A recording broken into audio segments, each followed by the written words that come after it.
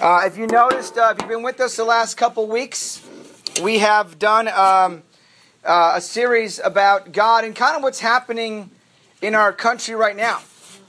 If you watch the news or watch the media, there's a lot of just discussions about a financial cliff, discussions with new laws that were put into service. And what we discovered when that happens is that I like to speak on some of those topics that come because it's relevant to us. It affects you and I. Yeah. It affects every individual in our country. And the idea is that, when you watch the news, you rarely ever hear them appeal to God during this process. The idea of this series last week and today, and really it's just one big sermon, but I had to break it up in two, is that when there's no God, there's no gratitude. And with no gratitude, then there's no accountability. And when there's no accountability, there's no moral consensus on what's right and wrong. And what happens is that law replaces your conscience. And so the issue is not rich versus the not so rich. It's not capitalism versus socialism or big government versus big business, as the TV likes to say. It's not a Republican versus Democrat.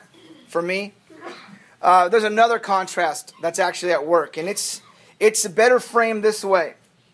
If we take the ability to acknowledge God more seriously, it could restore our conscience as a nation. Because somewhere along the line, we are losing our conscience as a nation.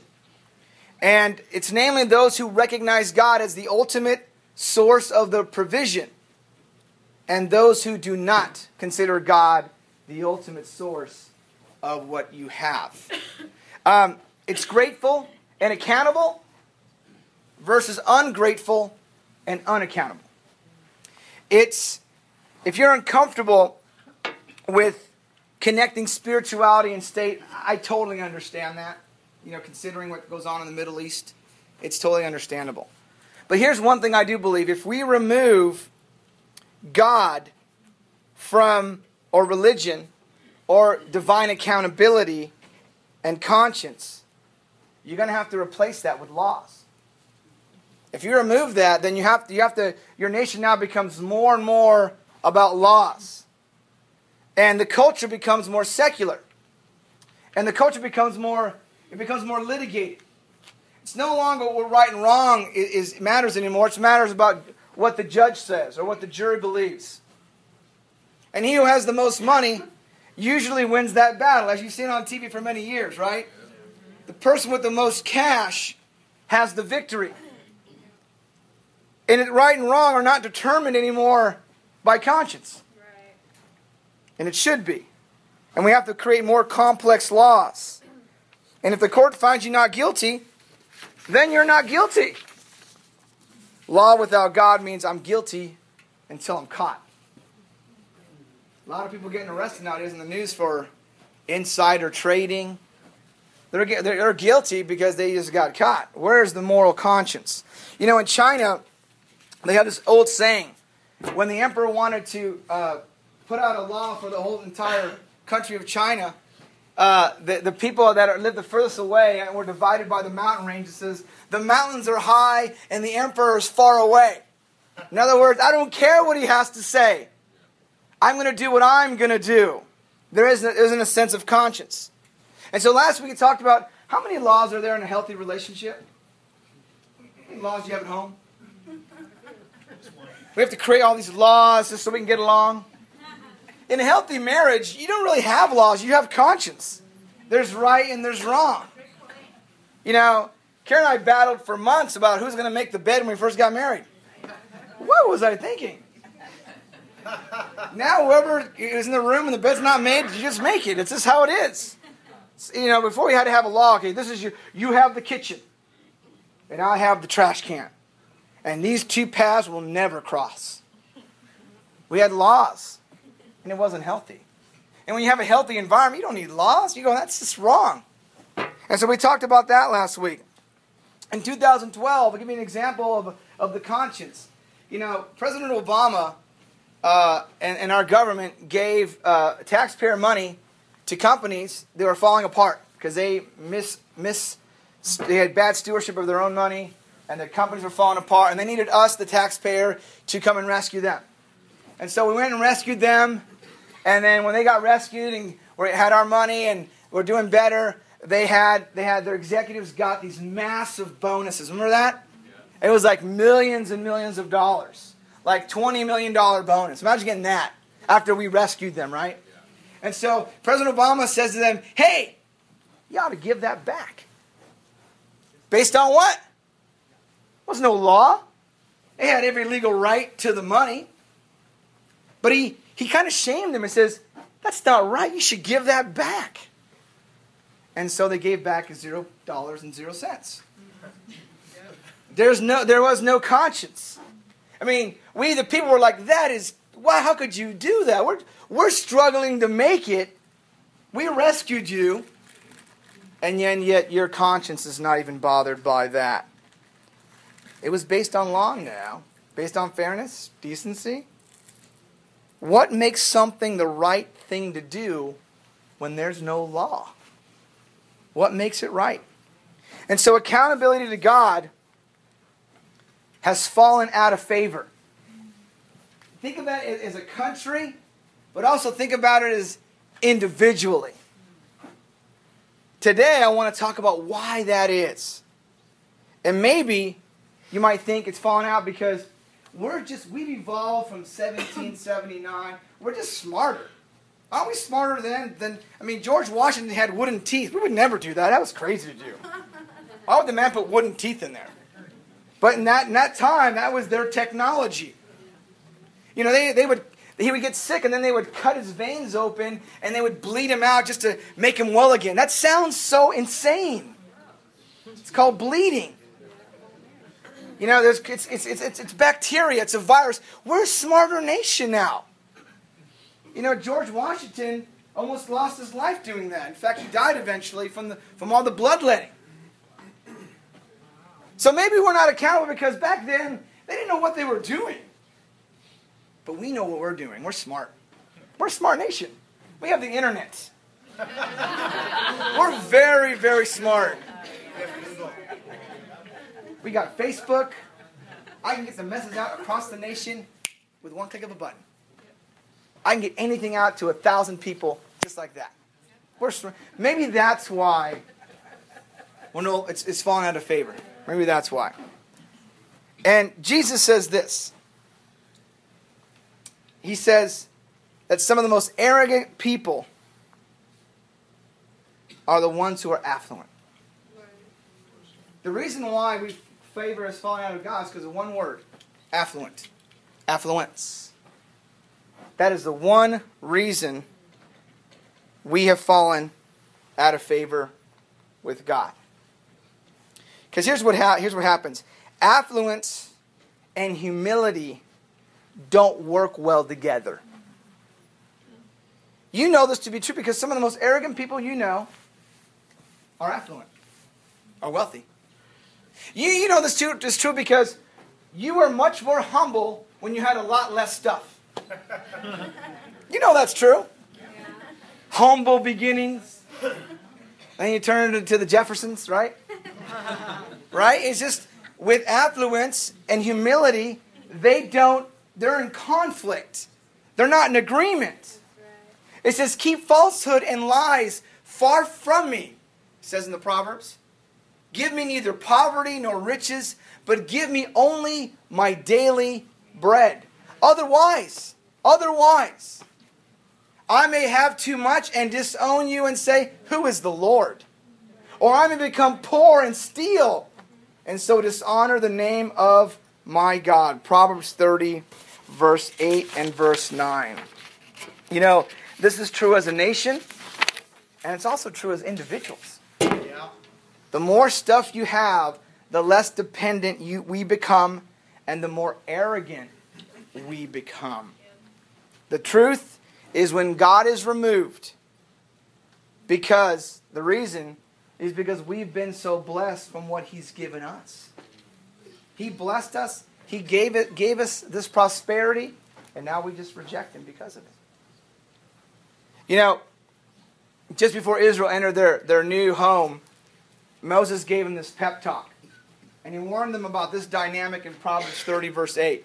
You know, they were coming out of a situation where they used to live. Pharaoh was law, slave law. They were an enslaved people. And when they were rescued from that, they had a chance to enter a whole new land that was promised to them by God. And the parents of these kids took that promise and they didn't believe God, that God would actually do this. And so they doubted God had given them this land. And so they ended up wandering around the desert, not able to go into the land because they didn't believe God. They had to wander there for 40 years. And then their children, just like our kids in our classroom, they grow up. And this time, they actually believed God. It says, God's going to give us this land. And so Moses gives them a pep talk. And he tells them that I'm going to repeat what was told to your parents. And the book of Deuteronomy means the second law. It's like a repeat of the law. They're doing it again. It's like a curriculum you want to teach your kids. You're first grade. Now the new first grade class comes in. They get the same pep talk. And this pep talk's important because what it says is this. He says, observe the commands of the Lord your God, walking in obedience to Him and revering Him. Notice the connection between observing and revering. Law and conscience.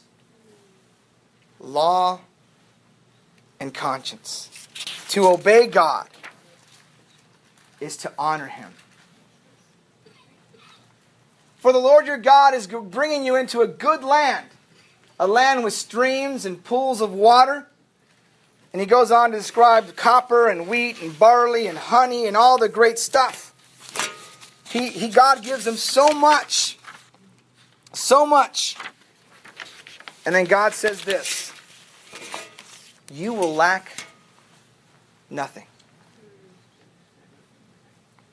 When you have eaten and are satisfied, praise the Lord your God for the good land He has given you. When you have eaten and are satisfied, the pep talk was praise Him.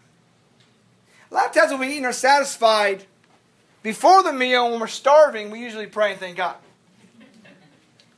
I don't find myself praying after I'm satisfied. You ever notice that about yourself? I ate a great meal. I don't go, let's praise God for that. I'm going like, hey, honey, great job. That was awesome. He says to praise Him after you're satisfied. After you've been blessed. And then he says, why? Because He's given it to you. Recognition and gratitude are critical components. That's why it's so dangerous to remove God from the national conversation, and it's dangerous to remove God from your individual conversations. Why? Because it keeps us from saying, thank you, God.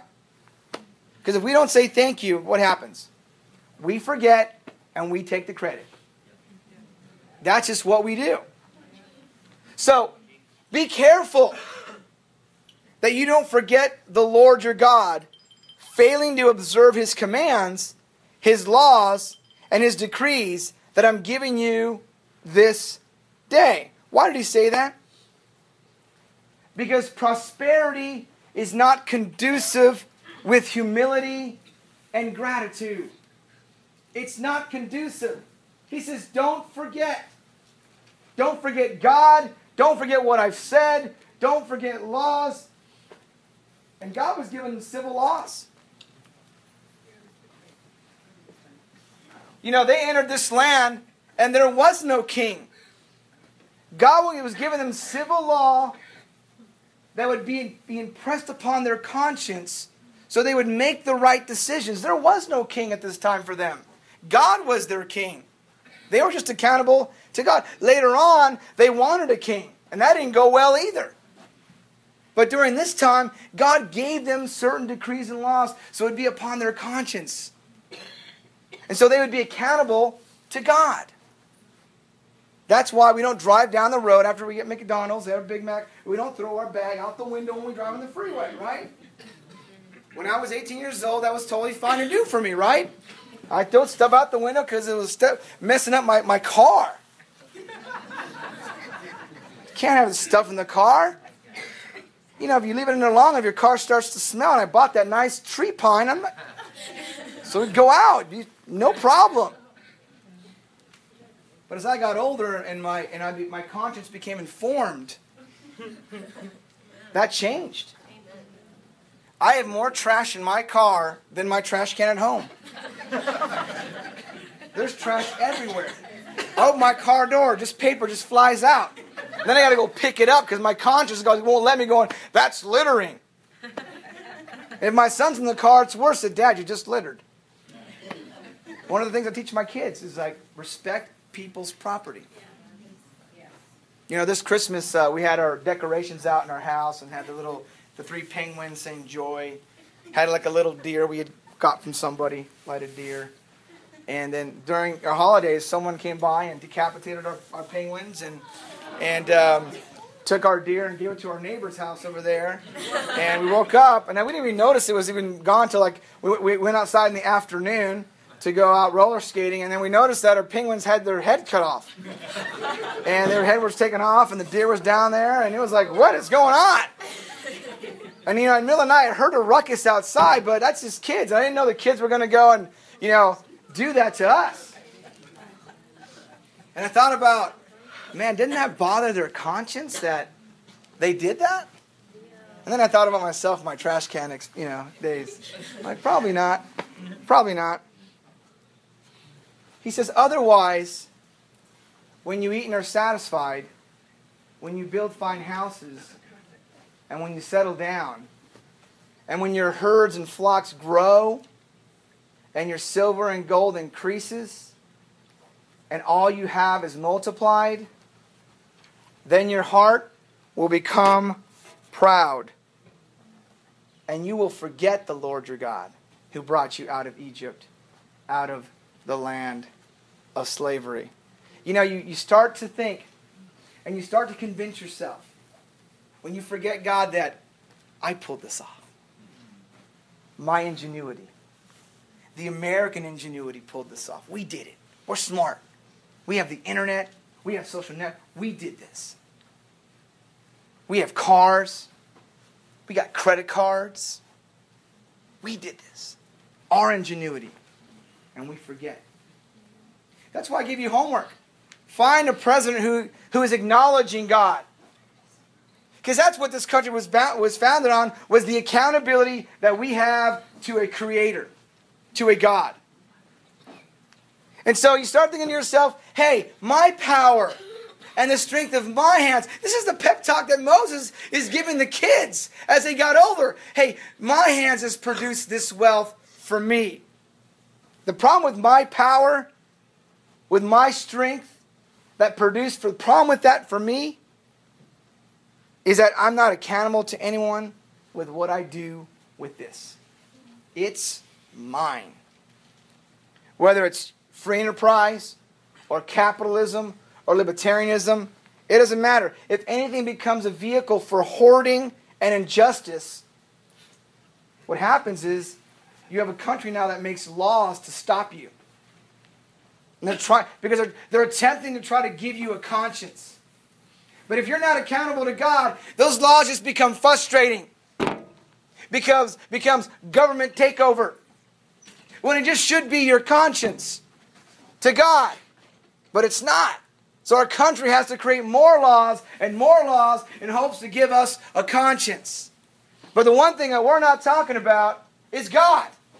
We're not talking about why we should do the right thing, because God, our Creator, has given us this country, this nation, this land. Think about that for a second. We have forgotten. And the only way to confront these kinds of things is with more laws. And that's sad. But remember the Lord your God. For it is He who gives you the ability to produce wealth.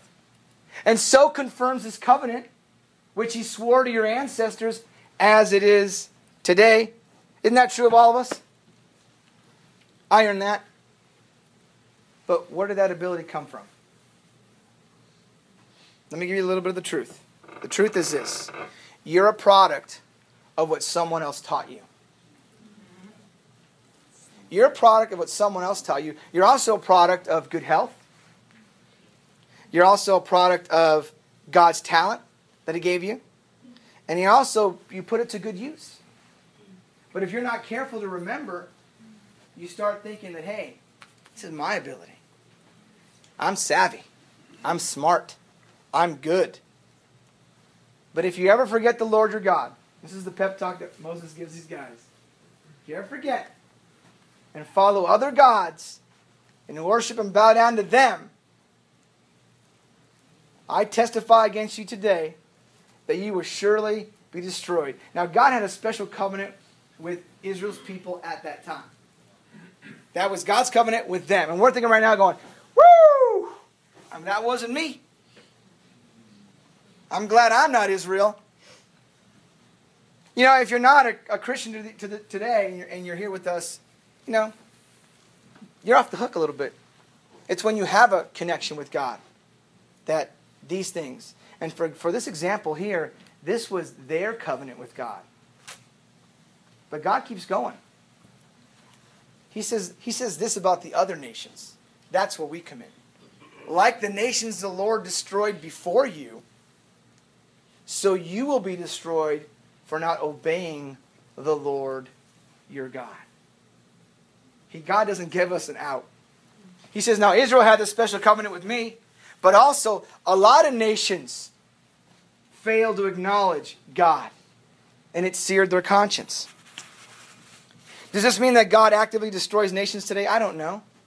But I know the more arrogant you become, that has enough problems of its own.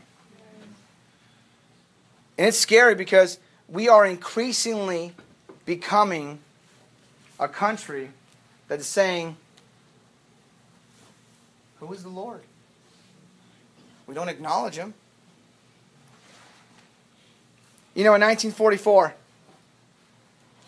everybody knew that we were going to invade the country of France to free them from the Nazi occupation of Germany. Everybody knew. They just didn't know when.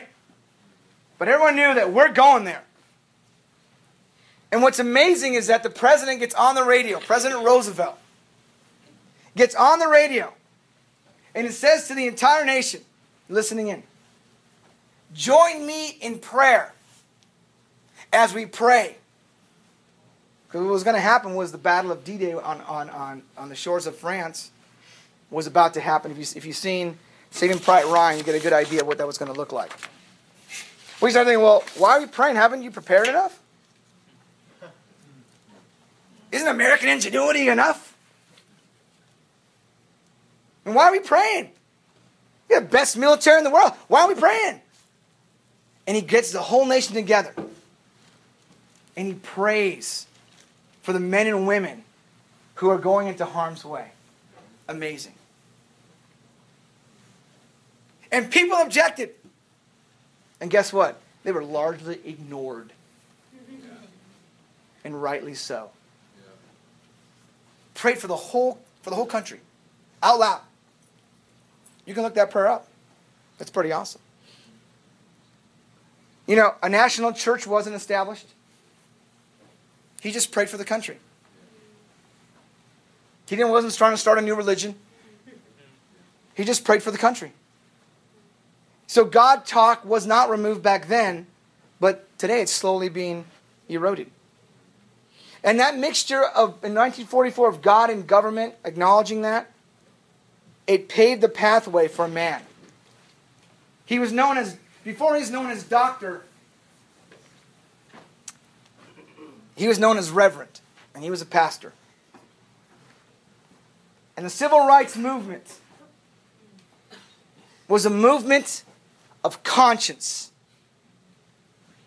that was overtly tied to the divine. Here he is in front of the statue of Lincoln in Washington, D.C.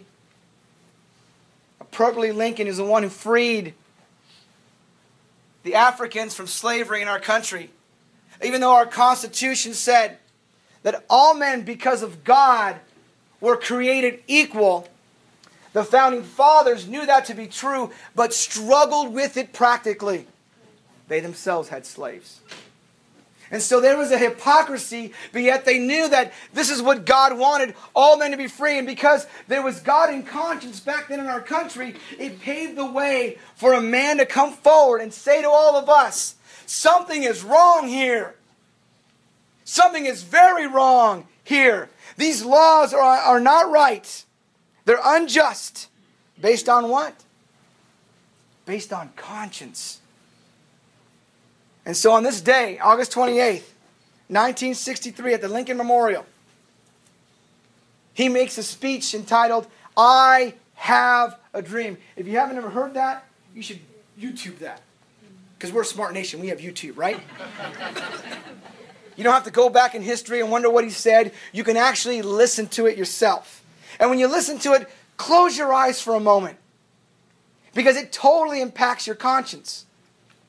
And this is what he says. Now is the time to lift our nation from the quicksand of racial injustice to the solid rock of brotherhood.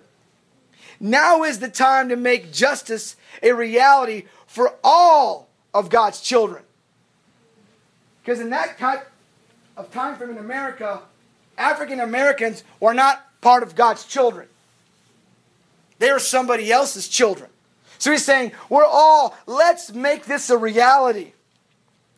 And he says this, and we will not be satisfied until justice rolls down like waters and righteousness like a mighty stream. What a great phrase to put in your speech. Where did he get that from? Got that from the Bible. Conscience, Scripture, appealing to our goodwill. Our conscience. He writes, I have a dream that one day this nation will rise up and live out the true meaning of its creed. He's quoting the Declaration of Independence in the speech. The true meaning of the creed, which is, we hold these truths to be self-evident, that all men were created equal. What a speech. You know, I was a young boy when I first heard it, and I thought, that guy's a good speaker. I didn't know he was a preacher. I didn't know all that, but he was just an orator. He could say things, he could just stir your soul. And he ends with this quote. He ends his speech with this quote, and he refers to it as the old Negro spiritual, and it says, free at last, free at last. And the last phrase is, he says, thank God Almighty, free at last. You know, when I just got married in 2000 to my lovely wife Karen, you know, up to that point we had double dates in church. You know, we didn't go anywhere without a double. We were not above, you know, doing that. So I was a single man. I was a minister. I was dating Karen. She was in the ministry with me. And we were dating. And we didn't go on any dates by ourselves. It was always with somebody else. Right? Double dates. Very wise to do. Very practical to do, right? And so when we got married, and we're in the limo, and we're about to take off, and we have the rice and the champagne, I shout out, free at last! Free at last! Thank God Almighty! Free at last! From double dates. We'll see you later. Because I remember that quote as a child, and it just happened to go in my head. I'm free from double dating. My conscience now is clear. I'm good. Free at last. Dr. King appealed to our national conscience, not law. Our accountability to God, our divinely informed conscience created that leverage. It created that leverage for us just to make a change. So if we erase God from the national conversation and you eliminate our ability to be grateful to anyone but ourselves. When you eliminate God from politics and national leadership, then they're accountable to no one but us. When you dismiss God from the equation, we detach our conscience from the policies that they put out. You know, here's a question I always wondered. Why do we have to work so hard to protect our kids and ourselves from harmful websites? Why? Why is what we know to be, what is what we know to be, it's illegal, but yet it's so harmful? Because law has replaced conscience. That's why. We have to make laws now. Because we can't even go on the internet without just filtering all kinds of stuff. Because we're losing our national conscience. That's wrong to put up on the internet. But we have these laws now. And while we try to debate the size of government and the stimulus plan and how rich is rich enough, we lose under God. I mean, we don't want a theocracy. But we want to be governed by law by those who understand every single day. We want to be governed by people who understand every single day that law is not enough. You need a conscience. You have to have a conscience. We're in search of a conscience. We have to be a nation of a conscious people. That we're accountable, not just to the American people, but we're accountable to God. That's why we have a conscience. So I want to invite you to be unashamed, to invite God back in your conversations. That's a great conversation to have. Why is God not acknowledged more in our country? And I want to invite you to be unashamed, not just in a political conversation, but also just in a friendly conversation. Amen. Yeah. Where's God? Is he falling out of favor where we don't want to talk about God because it might upset this person? Yet we go back to offending the Creator because we don't want to offend our neighbor? It should be flipped, right? Other way around. So, let us be a people that not only we're in search of a conscience, but we can find our conscience when it's informed by God's Word. Next week, we're going to start a new series. We're going to recovery. We're going to recover what we lost. You see here, there's a bunch of little signs here, economic. It'll be somewhat economic, but it's also spiritual recovery. That we're trying to get more in touch with God. We talked about the country. We'll talk about the country a little bit, but now we're going to go into more individual, what we can do as a people to be accountable to God, to know God, to look God. And I have some homework for you. Well, that series will last about 6 weeks, and I want to invite you to invite your friends to come to this series. Amen. Invite them to come and be with us along for this journey. Let's bow our heads in a closing prayer.